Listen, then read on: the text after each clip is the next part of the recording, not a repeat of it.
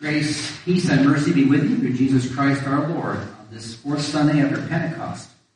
Amen. Hi, Smith. Nice to see all of you are here today, all 5 of you. That's great to see you all. So glad you're here. And Garcia's too, you're all here. The Byers. Still got a few seats left, folks, if you're watching. So if you want to venture here out to church, we'll be here next Sunday. Well, Hananiah, what a nice name, huh? Got a nice ring to it. Some people give their children names from the Hebrew Bible, the Old Testament, even prophets' names, such as Daniel, a pretty popular one. Even Jeremiah or Micah. And you have Joel, that's pretty popular too. And, Nathan, Ezekiel. I've heard that one a few times. Know anyone named Hananiah? Yeah, Hannah. So that's the female version, I guess. But there may be a reason why people don't name their sons Hananiah. Why would you give your son the name of a famous false prophet? Famous because his name appears in Jeremiah's scroll. You know, there were plenty of false prophets to go around back then whose names didn't make it into the scriptures. So, Hananiah is well known. Other than this little scene in Jeremiah, though, we know nothing else about him. Before we go looking through this text, though, I want to mention to you that biblical literacy is definitely a thing. You know, it's an important thing to each and every Christian. It's one thing to say you're Christian, but it's another thing to know something about this God and man Jesus, whom you say you believe in and follow. I've heard people say, nobody here, but I have heard it. I've heard people say, I believe in Jesus and that's all that matters. You know, I don't need all this other stuff from the Bible. I know I'm saved. Well, I would say, if that's you, you're selling yourself short. You run the risk, and I've even seen it, of letting the world form what you believe rather than the God who made you. And when on the chance you happen to read the scriptures, you find to your surprise that, the Bible doesn't line up with what I think.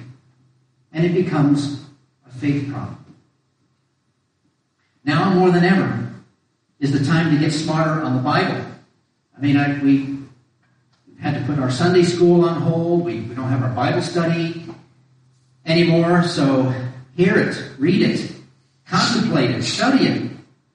You don't have to be the minister to know what the Bible says about this and that. And most of it is understandable, right?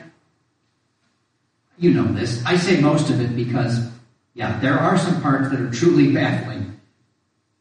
But not today's reading. Oh, and one more thing before we get into this reading. One more thing. There are Christians of various traditions and denominations across the country who are saying right now, and they're saying this to pastors like me and also to you, congregants, right? They're saying, if you're not preaching against racism and hatred from the pulpit, then you're ignoring the issue and you're being part of the problem. One commentator I read said that he went to a white church recently, and from what he heard coming from the pulpit, you wouldn't know there was anything going on. You wouldn't know there are race-related riots going on in the country. It's true. For centuries, the church has been a gathering where people get their news of what's going on in the world, or if not the world, their local context. It's also the case that when the church proclaims God's word, she does it in a way which brings the word to bear on current events. But preaching is also where the hearer, if she's listening and applies herself, improves her biblical literacy. You know, you learn a little bit more about Jesus on Sunday than you knew the last Sunday. Right? It's simple. Yeah, it's not completely about grinding the axe against injustice week after week after week. There's always next Sunday. Because there's going to be something going on wrong in the world next Sunday too, isn't there? And I know from experience that if I'm preoccupied with current affairs, I end up giving lip service to the Scriptures, and I get it wrong. So, today let's get a little biblical literacy going on here. Because after all, we have a helper, don't we? The Holy Spirit, who dwells in us and interprets the Scriptures for us, and creates faith by it and builds us up with it. He builds us up to be less like the uninformed brothers and more like Christ, to be able then to love instead of hate, to build each other up instead of tear them down, and to change our old racist ways into new ways which benefit all people. So what about this character, Hananiah? What does he have to do with us or anything? Well, he's got a lot to do with fake news. That's pretty relevant. But remember, Hananiah and Jeremiah, these guys are 600 years before Jesus is born. There's no Roman Empire yet controlling Judea and the Bible lands, the lands of the Bible. Instead, you got all these little empires and kingdoms all over the place. And Israel and Judah are two of them, surrounded by enemies. You got the Assyrian Empire to the north, of the northern kingdom of Israel, and you got the Babylonian Empire to the southeast, and the kingdom of Judah, the southern people of Israel. God's people will be dispersed all over the place, taken into exile by Nebuchadnezzar. Say that after me, okay? Nebuchadnezzar. Yeah, I think I'm getting that as close to the ancient Akkadian language as I can. Likewise, Hananiah, if I'm getting this right in the Hebrew, more like Hananiah. Right? There is no a in the Hebrew, there's just a, and the accent is on the last vowel. So Hananiah. But anyways, Nebuchadnezzar, for a while, he would dominate God's people and steal all their stuff, including all the items of worship in the temple, all the furniture, all the curtains, all of the vessels, like the communion ware that we have, all the lampstands, all the bowls for washing, all that stuff Nebuchadnezzar would take to his own kingdom and plunder it, right? I mean, there must have been truckloads of stuff hauled out of Jerusalem and the outlying cities when Nebuchadnezzar conquered Judah. He would hold all that stuff captive, and the people too. How could God allow this? Oh, by the way, here's Nebuchadnezzar. Who do you suppose does his hair, huh? Man, those are some dreads, I'll tell you. Isn't God the defender of his people?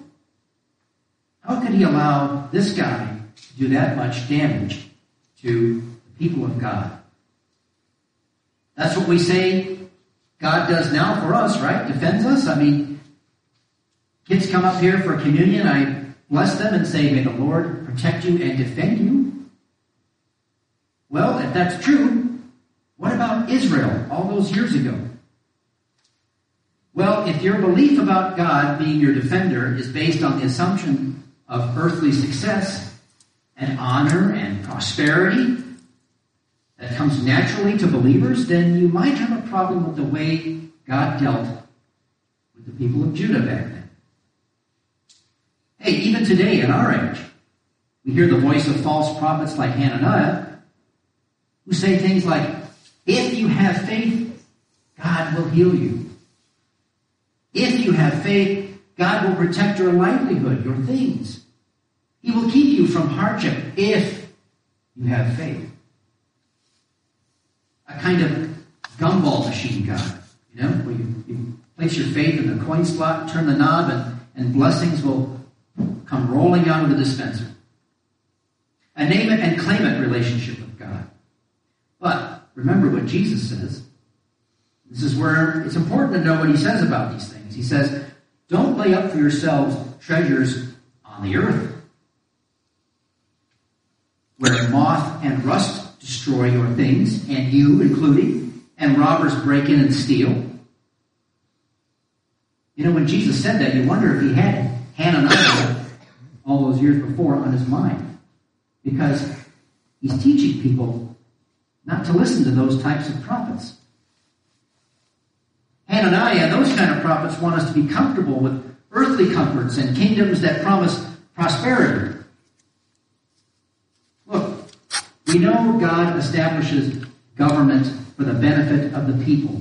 And the good old USA is that, despite our many failings and shortcomings. But how much do we assume God is the supporter of anyone's certain homeland? The old Prussian nation no longer exists, and they were all Lutheran. So don't fall into the trap of thinking we should all be Lutherans in this country because it's already been done. And it didn't last. Kingdoms and nations will rise and topple. They come and go until Jesus returns. This isn't to say that we want our nation to topple before Jesus returns. It's to say that we shouldn't put all our hopes and dreams into national accomplishments and skills and glories which are passing away before our very eyes. It's hard, though, because we even seek miracles sometimes from God that often have to do with earthly healing and paying the bills and creating wealth, obtaining success, when the miracle we should be seeking and desiring with all our hearts and minds is for this earth to pass away and have Jesus bring on the new one in the new heavens, where moth and rust will no longer destroy, neither will viruses nor hatred from sinful-hearted people. That's the miracle we desire. Hananiah preached God was going to bring peace and earthly victory to Israel in 2 years. And don't you love Jeremiah's response? When that prophecy happens, then we'll know you're a true prophet from God, he tells him. And what actually happened? Nebuchadnezzar enjoyed his conquest of Judah and got fat off the spoils for many, many years. I tried to find out how many years, but it was taking too much time and I gave up. But it was a lot longer than 2 years. So Hananiah's prophecy did not come true, proving he was a false prophet. If only Hananiah's peace prophecy had been about the Messiah, Jesus, who would bring true peace in such a way that no one anticipated. Instead of some short-term lie which Hananiah supposed would make the people pleased with him. But see, Hananiah is not a true prophet of God. And besides, even Jesus himself, the ultimate prophet, right? God in the flesh, he would say, I have not come to bring peace on earth, but a sword. Yeah, he's the Prince of Peace, all right. But his peace doesn't coexist with evil. He doesn't surrender, or he didn't surrender to his enemies, or sacrifice the truth, or love, for the sake of being quiet and making people happy and getting along with everyone. Jesus overcomes evil by taking all its lies, all its threats, all its furies, all its murderous rage. He takes it all into himself on the cross and comes out alive from the grave, victorious. He dies on the cross and rose from the grave to win the victory for you and me, because we cannot even begin to do that for ourselves. Jeremiah sounds like a gloom and doom prophet, doesn't it?